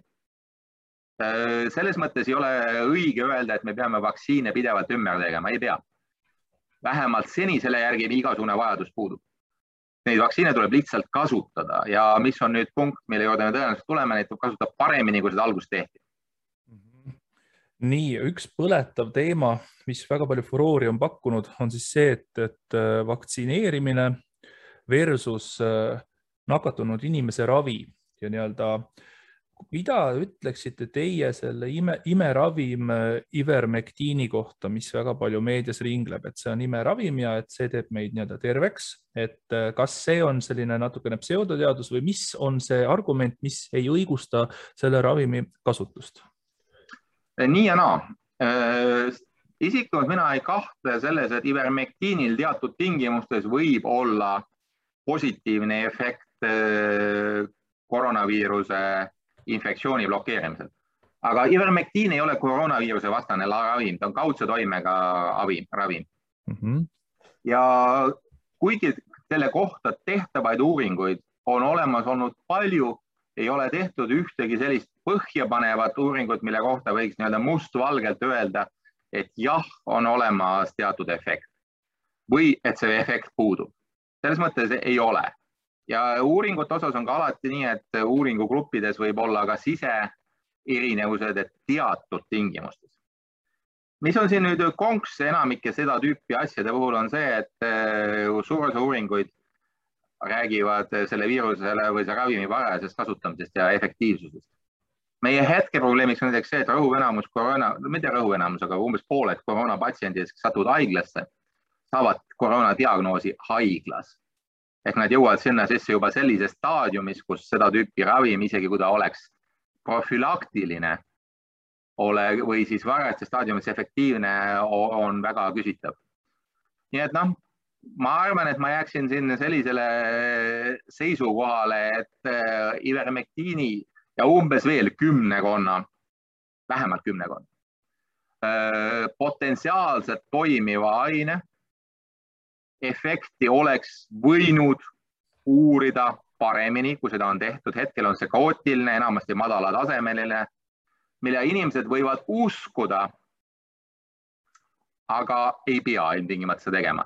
Ja need argumendid ei ole äärmiselt kriitilistele regulatsiooni agentuuridele, milleks on Ameerika FDA ja Euroopa EMA, piisavalt veenvad ja täpselt samal põhjusel ei lase need samad agentuurid kasutustele ka väikese efektiivsusega vaktsiine või vaktsineerimise skeeme, mille kohta ei ole vettpidavat tõestust. Et ühesõnaga, kui võtta need andmed ja panna kõik ühte potti, mis on ivermektiini vastu või poolt, ja sinna vastu näiteks seada andmed, mis puudutavad AstraZeneca vaktsiini, siis need andmed ei ole võrreldavad. Ühel juhul on tegemist kaootilise, suhteliselt vähe organiseeritud olukorraga, kus võib välja lugeda, et see teatud tingimustel võib toimida, teisel juhul on absoluutselt selgelt näidatud, et see on efektiivne, kuigi mitte muidugi piiramatult. Ühel juhul ei ole peaaegu midagi teada, millised on võimalikud kõrvalmõjud. Teisel juhul on teada, millise sagedustega need aset leiavad. Ja minu jaoks on alati olnud selline veider küsimus selles, et kuidas me kujutame ette, et kui ivermektiin on imeravim, oletame, ja teda kasutades profülaktiliselt me suudame COVIDit vältida. Kas me siis 7 miljardit inimest planeedil peab päevas sööma 3-4 ivermektiini tabletti? Millised tulevad sellest kõrvalmõjud, kui seda massiliselt tehakse? Ameerikas oli mitte massiliselt, aga arvestada hulga mürgitusjuhtumeid ivermektiiniga, kuna inimesed kasutasid, tõsi küll, nad kasutasid loomadele mõeldud preparaati soovist COVIDit vältida. Ja selle peale siis see FDA andiski väga selge hoiatuse, et kuna ta ei ole ei hobune ega lehm, ärge seda tehke. Ma pole kunagi näinud nende poolt sellist sõnastust, aga nii nad välja ütlesid. Nii et ma ei kujuta ette seda ei ravimi või ravimikandidaadi tootmise seisukohalt, logistilise levitamise seisukohalt ega selle potentsiaalsete kõrvalmõjude seisukohalt. Kuigi eitada põhjust, et uurida selliseid asju, millest võiks abi olla, selle peale oleks võinud rohkem energiat kulutada ja kui seda ei ole veel seni tehtud, võiks seda teha, sest see esialgne lootus, et see COVID on aasta või 2 probleem ilmselt paika ei pea. Ja igasugune raviskeem, mis tõeliselt toimib, tõestatult toimib ja on korralikult paika pandud, mis võimaldaks vähendada seda neetult ebameeldivat faktorit, et 70 aastat inimene, 30% haiglas, 30% sureb, kui sellest kas või ühe nendest numbritest 2 või 3 korda vähendaks, oleks ju tegelikult suur samm. Hiljuti nüüd ma lugesin uudist, et ka Pfizer on hakanud tootma siis koroonaviiruse vastaseid tablette ja nii edasi, et mis lugu sellega on? Kas tegemist on ivermektiin 2.0-ga? Ja kas see hirm vastab tõele, et mida räägitakse, et nii, et nüüd lisaks süstidele peame hakkama ka regulaarselt tablette sööma, mida meile antakse? Ei, need tabletid ei ole mõeldud profülaktilise vahendina. ja need ei ole kindlasti midagi ühist ivermektiini ega ühegi teise võib-olla efektiivse ainega. Need on tegemist keemilise ühendiga, mis blokeerib otseselt viiruse toodetud ensüümi, mis on viiruse proteas ja ilma milleta viirus hakkama ei saa. Taolisi ravimeid kasutatakse mitte samu, aga taolise toimega ravimeid kasutatakse 2 viiruserühma puhul, milleks on retroviirused ja hepatiitviirus C. Ja nad on nende viiruste puhul väga efektiivsed. Tegemist on ravimiga, mida kasutatakse peale nakatumist ja ma arvan, et nende ainuke reaalne kasutamine võiks olla siis kas peale diagnoosi saamist raske haiguse vältimine või siis raske haiguse vähendamine. Viimasesse ma eriti ei usu, sest raske haigus enamasti ei ole enam seotud sellega, et viirus organismis takistamatult möllab. Sageli on seotud sellega, et organismis on tekkinud pöördumatud või väga raskesti kontrollitavad ja kõrvaldatavad kahjud. Ja viirust ennast juba sellel staadiumil ei pruugi organismis väga palju ollagi. Tõenäoliselt on küsimus nende tablettide ajastuses. Peamine probleem on nende efektiivsusest. Näiteks me teame, et viirusevastane ühend remdesivir on väga madala efektiivsusega. Ja teine asi on selles, kas viirus võib muutuda nende suhtes resistentseks. Sest enamus viirusi on ühel või teisel küljel võimelised seda tegema. Õigemini, meil ei ole mingit kahtlust, viirus võib muutuda nende suhtes resistentseks. Küsimus on ka see, resistentne viirus tuleb toime. Ehk kui viirus muutub resistentseks, aga ei tule toime, siis on olukord päris hea. Sellepärast, et kujutame nüüd ette võidujooksjaid, viiruse levik on suures osas võidujooks. Resistentne viirus oleks siis võidujooksja, kes kannab raudrüüd. Ta võimalus võistelda teise jooksjaga, kes raudrüüd ei kanna, on suhteliselt väike. Sest ta lihtsalt on liiga raske, kohmakas ja tal puuduvad võimalused või võimekust edukalt levida. See on midagi, mida saab teada muidugi ainult praktikast, otseselt hetkel teadmist ei ole. Tegemist ei ole siis ühesõnaga välja töötava ravimiga, mida peab hakkama profülaktiliselt tarbima, vaid tegemist on siis meetmega, mis omab kasu potentsiaalselt, et siis raskesti haigestunud inimestel sümptomeid alla suruda. Ma pigem ka arvan, et nakatunute raske haiguse tekkimise vältimine võib olla see peamine kasutuskoht. Profülaktiline ei ole ta kindlasti ja ma kardan, et seda kindla peale välistab ka nende potentsiaalne hind. Ehk siis nende hind saab olema tõenäoliselt selline, mida lihtsalt ei ole taskukohane osta ja iga päev süüa. Peale selle üldse süüa ravimeid profülaktiliselt on suhteliselt niru idee. Kui on tegemist mingi koroonilise haigusega, see on ise, siis kasutatakse vererõhu ravimeid eluaegselt. HIV puhul kasutatakse eluaegselt, aga hakata näiteks gripiviiruse vastast ravimeid sööma pidevalt, see idee minule ei kõla üldse. Nii, kahtlemata ühiskond on äärmiselt polariseerunud, me näeme väga suuri proteste, eelkõige võib-olla isegi mitte viiruse vastu, vaid selle poliitika vastu, mida rakendatakse viiruse leviku vastu, et meetmete vastu. Et küll aga ma kardan, et me sellest väga palju ei jõua rääkida, aga mina tahaks küsida hoopis seda, et kuna polariseeritus on ühiskonnas laialt levinud, siis ei ole levinud mitte ainult kus ma ütlen siis asjakaugete inimeste seas, vaid nüüd vaktsiinide enda puhul. Et olen vaadanud samamoodi podcasti näiteks, kus rääkis, kas tegemist oli evolutsioonibioloogi Brett Weinsteiniga ja ka Robert Malone, eks ole, et kes väidab siis ennast olevat mRNA tehnoloogia nagu selline looja.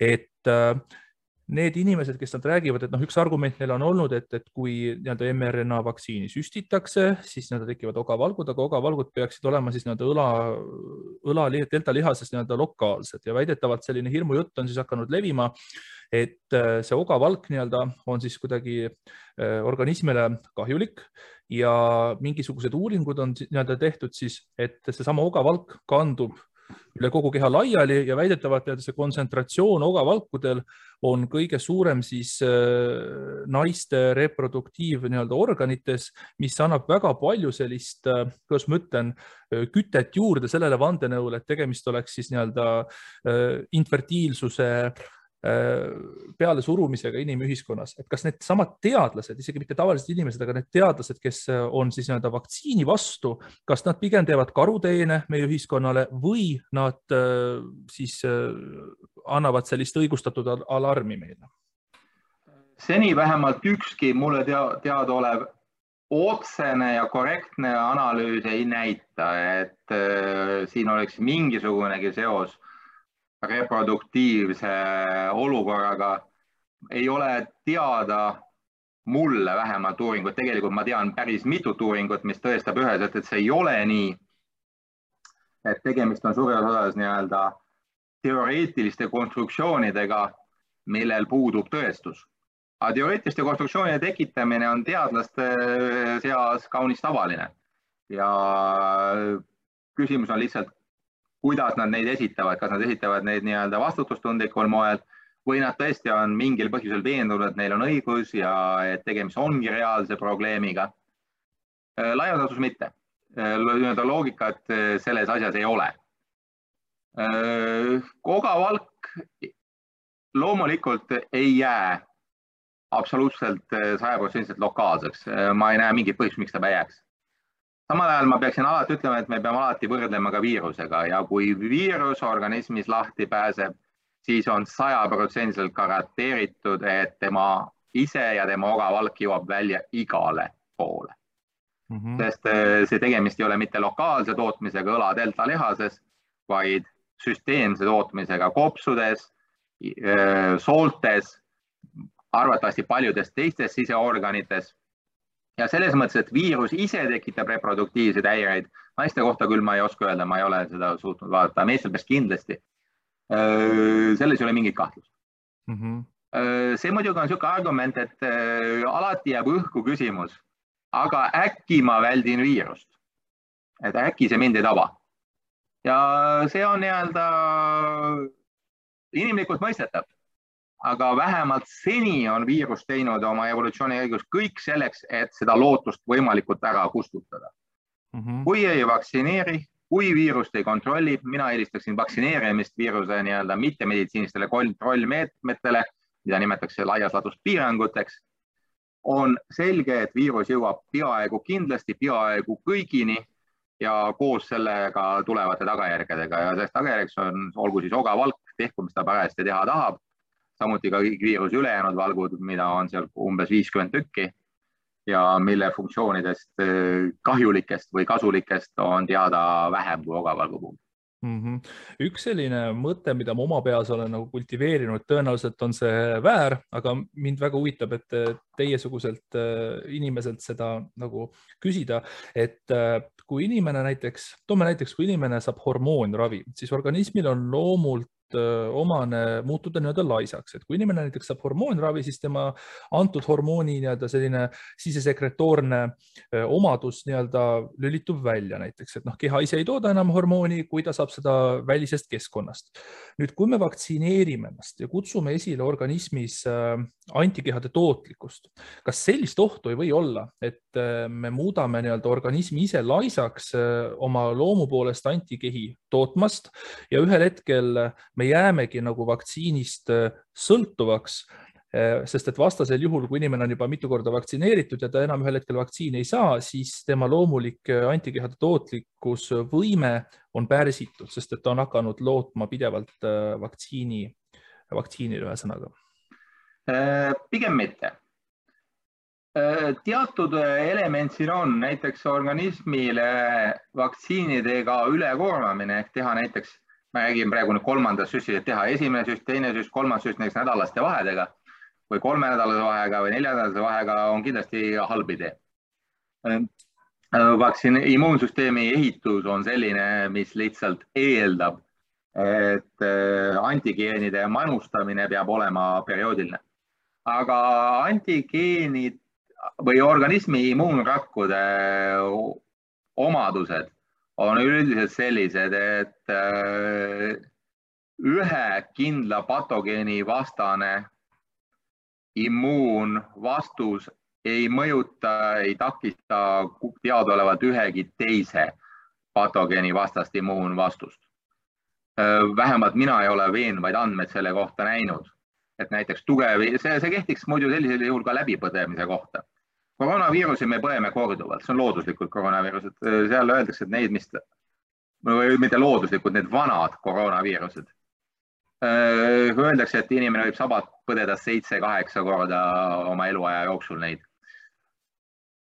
Ega see ei tähenda, et immuunvastus teiste haigustest, nagu näiteks vaktsineerimise saadud immuunvastus leetrite vastu sellest kuidagi kannataks. See lihtsalt ei ole nii või vähemalt mina ei kujuta seda immuunsüsteemi toimimise kohalt ette. See ei ole nii, et vaktsiin tõmbab ära kõik immuunrakud selle peale, et tegeleda nüüd ühe konkreetse immuunsusega. Immuunrakkude hulgas on variatsioonid, vaktsiinid tõmbavad ära ikkagi selle sama populatsiooni, mis muidu reageeriks sellele taolisele viirusele. Et see tõenäoliselt probleemiks ei ole. On välja öeldud sellist asja, et SARS-CoV-2 on tulnud, et jääda, aga ma küsiks selle peale, et kas ka vaktsiin on tulnud, et jääda, et kas me hakkamegi sutse järjepidevalt saama? Seda me ei tea öelda. On olnud üks suur vale arusaamine see, et vaktsineerimise skeem, mis võeti kasutusele eelmisel sügisel tehtud katsete põhjal, on üks ainus parim ja igavene. Vaktsineerimise skeem võeti kasutusele sellisel kujul, nagu ta on, sellepärast, et ta oli piisavalt efektiivne, saavutamaks olulist kontrolli viiruse üle ja seda ei ole keegi kunagi vaidlustanud. Aga oletus selles, et ta on jääv, igavene ja muutumatu, see võis ju mõnele inimesel tekkida, aga sellel pole ju kunagi olnud teaduslikku põhjendust. Nii palju, kui mina tean, ainult Putin ütles selgelt välja, et nende vaktsiin annab kaitse 3 aastaks ja millest praegu võib järeldada, et kui tal oli ajamasin, siis oli see rikkis või ei töötanud, mis Venemaal ei ole üldiselt küllaltki ebareaalne oletus. Pigem tal ajamasinat ei olnud ja ta oli propagandistlik väljendamine. Kõik ülejäänud on alati öelnud, et vaatame, näeme, aeg nii-öelda näitab. Praeguseks hetkeks, ütleme nii, milles on see probleem? Probleem ei ole mitte selles, et vaktsiin ei tekitatud immuunvastus oleks ebavajalik või ebaefektiivne. Probleem on selles, et kõik vaktsiinid, samuti ka läbipõdemine, ei genereeri kunagi immuunvastust, mis püsib absoluutselt muutumatuna tipptasemel võrreldes selle hetkega. Vaat siis, kui see oleks nii, siis võiks see teie eelmine teooria oma immuunsüsteemi ärakurnamisest vastata tõele. Aga see ei ole nii. Immuunvastus hakkab alati langema.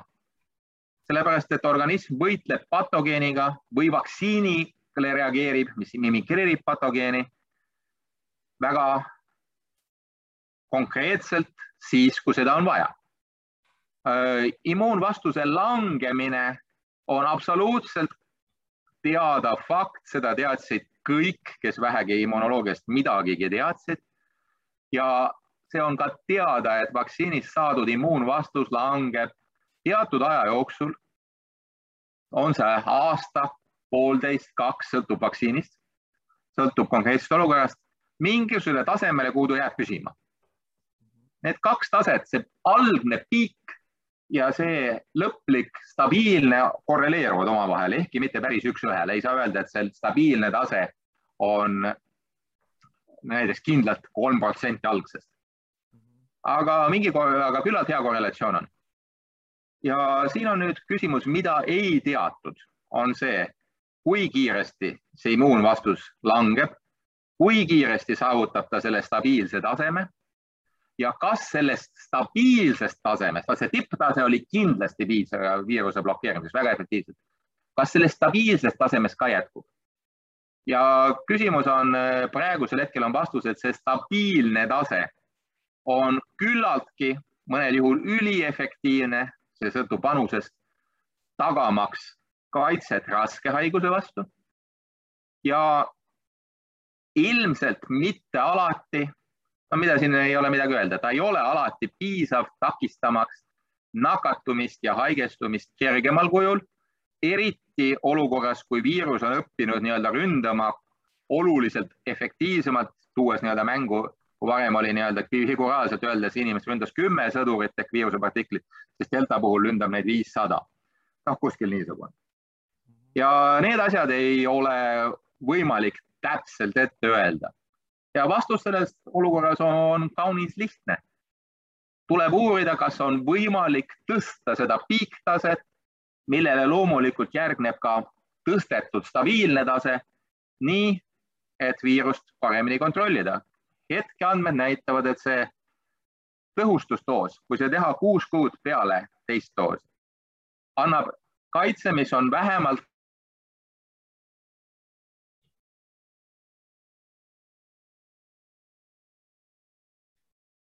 kuni 10 korda tugevam, kui ta oli peale teist doosi ja 3 nõrgematel, 10 vanematel ehk inimestel, kellel algselt tekkis vähem antikehi, sest antikehi tekib vanematel vähem.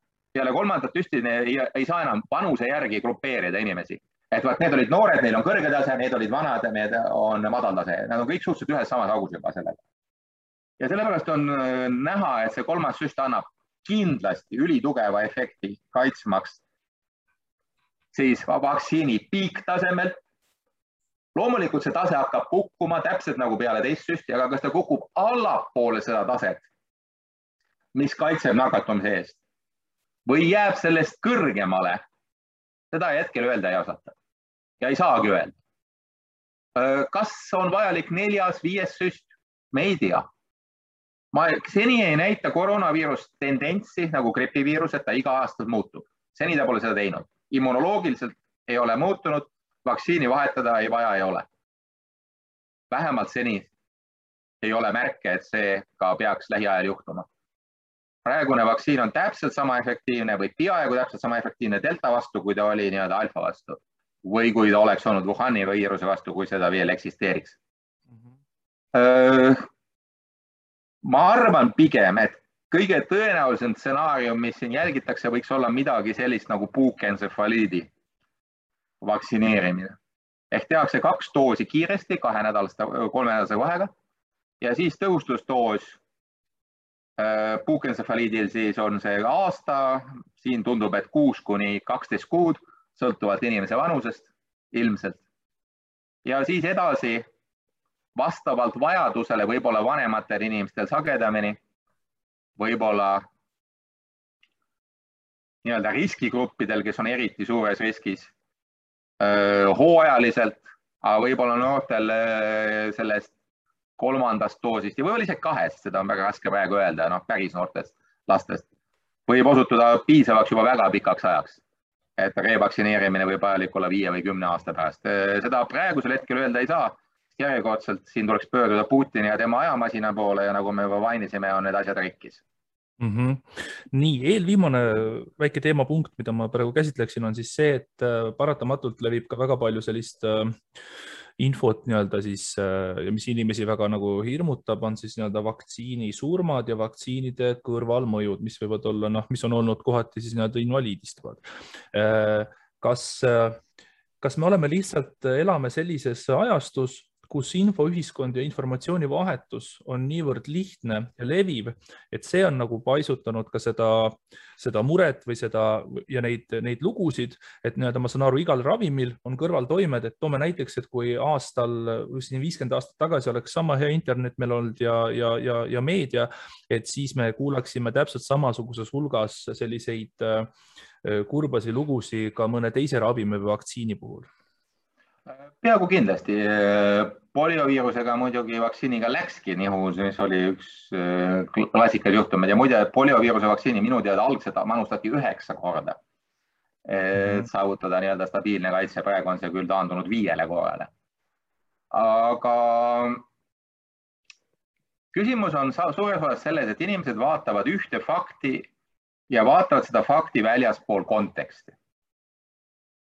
Vaadatakse nii-öelda ja sageli ei suudeta kas oma teadmiste, mõttelaadi või lihtsalt mingil muul põhjusel seda teadmist või fakti, mis võib iseenesest olla õige, mitte panna õigesse konteksti.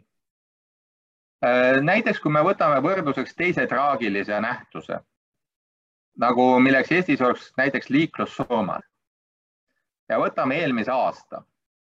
ja vaatame seda statistikat, siis me leiame näiteks, et ainult 14% liiklussurmi või liiklusega surmaga lõhkenud avariisid oli põhjustatud purjusjuhtide poolt.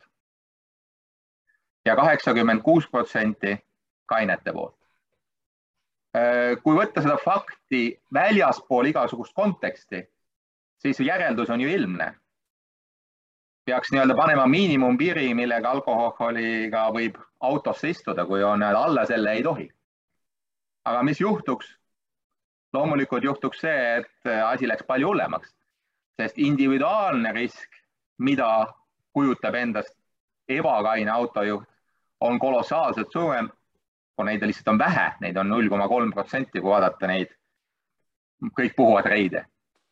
Ja kui 0,3% juhtidest põhjustab 14% avariidest, siis me näeme asja õiges kontekstis, eks ole. Siin on nüüd täpselt see sama asi. Vaktsiinidel on kõrvalmõjud. See on vältimatu.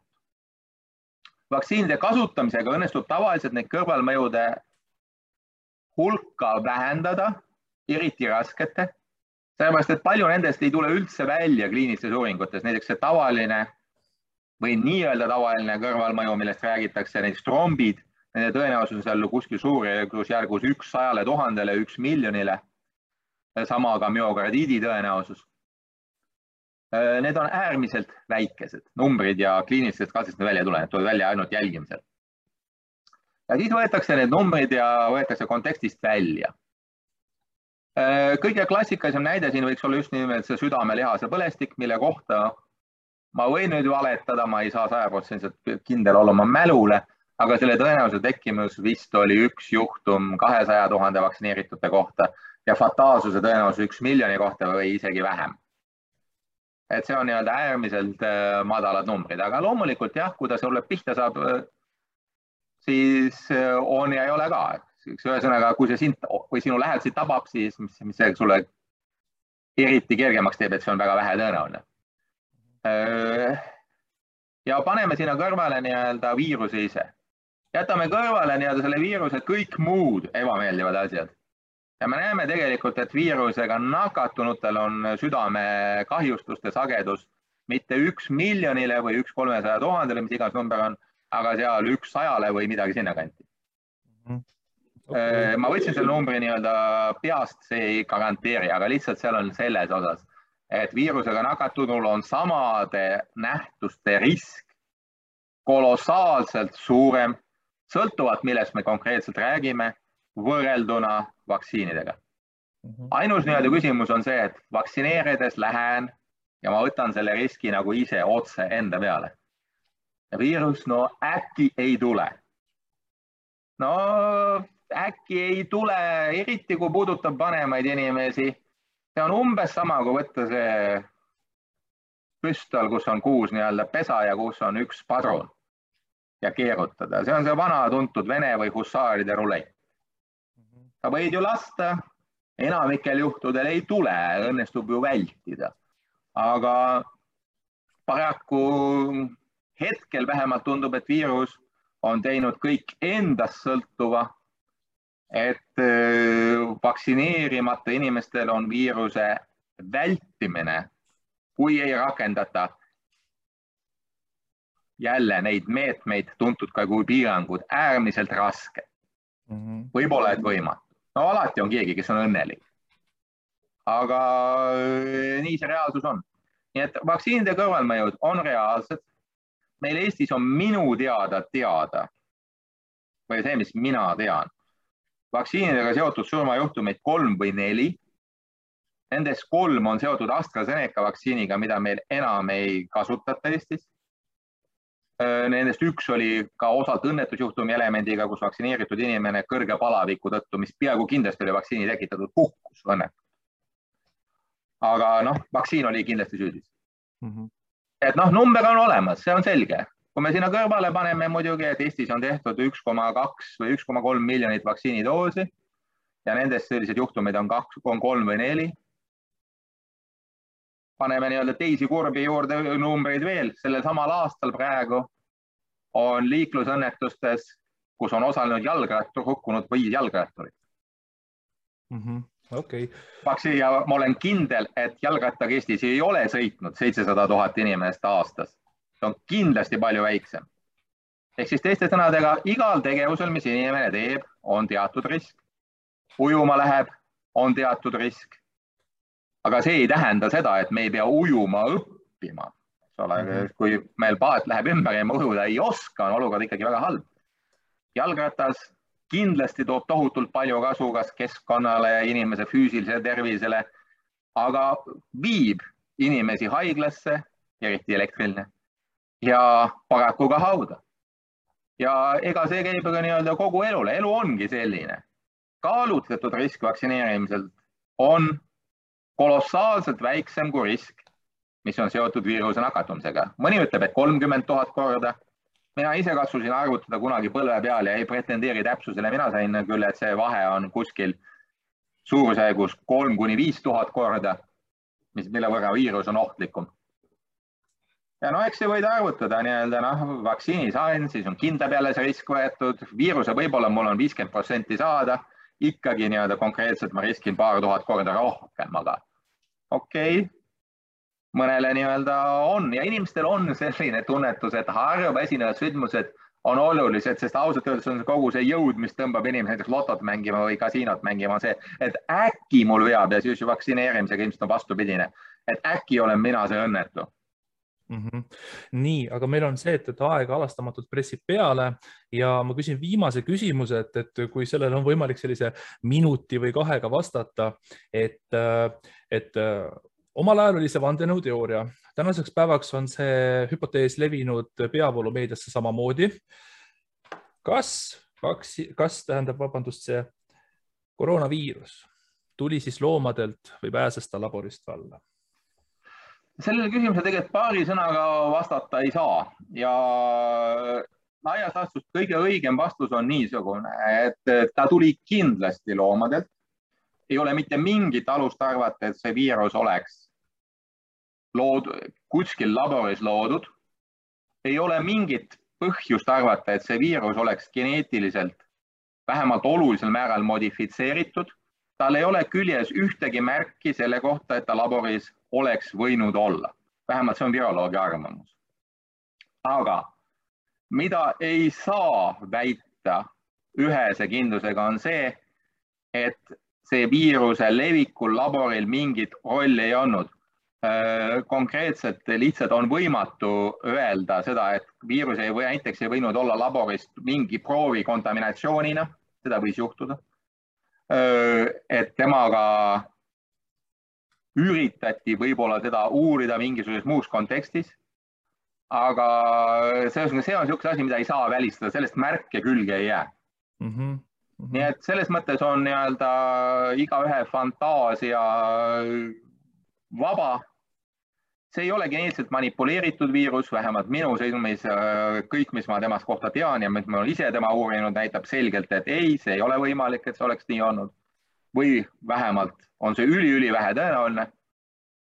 Aga see, et ta oli mingil hetkel kas juhuslikult kuskil laboris ja muide ei räägi, et see pidi olema Wuhani labor, see võis vabalt olla ka nagu inglased väidavad labor ka USA-s. Ükskõik kus maailmas. Ma võin ainult oma labori kohta kindlalt öelda, et ei olnud. Nahkirjeviirustega me pole kunagi tegelenud. Ja et ta kuidagi mingi õnnetusündmuste raja kaudu sealt välja sattus. Nii et ühest vastust sellel ei ole ja ma kardan, et see olukord jääb umbes samasuguseks kui olukord Estonia põhja minemisega, mida küll uuritakse juba 27 aastat ja ikka uuesti ja jälle, aga lõplikku tõde välja tuua tõenäoliselt ei õnnestu vist kunagi ja alati jääb uskuma keegi mingit muud teooriat. Oho, nii professor Meritsa, ma hea meelega suhtleks teiega siin kuni 3 tundi täis, aga kahjuks töökohustused pressivad peale ja me oleme sunnitud joone alla tõmbama, aga äärmiselt suured tänud, et te leidsite aega seda vestlust siin pidada. Ma loodan, et sellest oli kasu. Mina sain kindlasti siin selgust ja ja nii-öelda te avasite omalt poolt nii-öelda seda teemat ka niimoodi, et noh, nii ja naa selles mõttes, et asjad ei ole ainult nii, nagu siis räägib nii-öelda üks pool ja asjad ei ole nii, nagu räägib ka nii-öelda skeptikute pool, vaid et see tõde on seal kuskil vahepeal ja nõuab sellist ratsionaalset nii-öelda asjasse suhtumist. See on nii kogu asjadega maailmas. Just. Nii, aga selge. Veel kord suured tänud ja tõmbame joone alla ja kena päeva jätku teile ja jõudu. Kena päeva teile ka.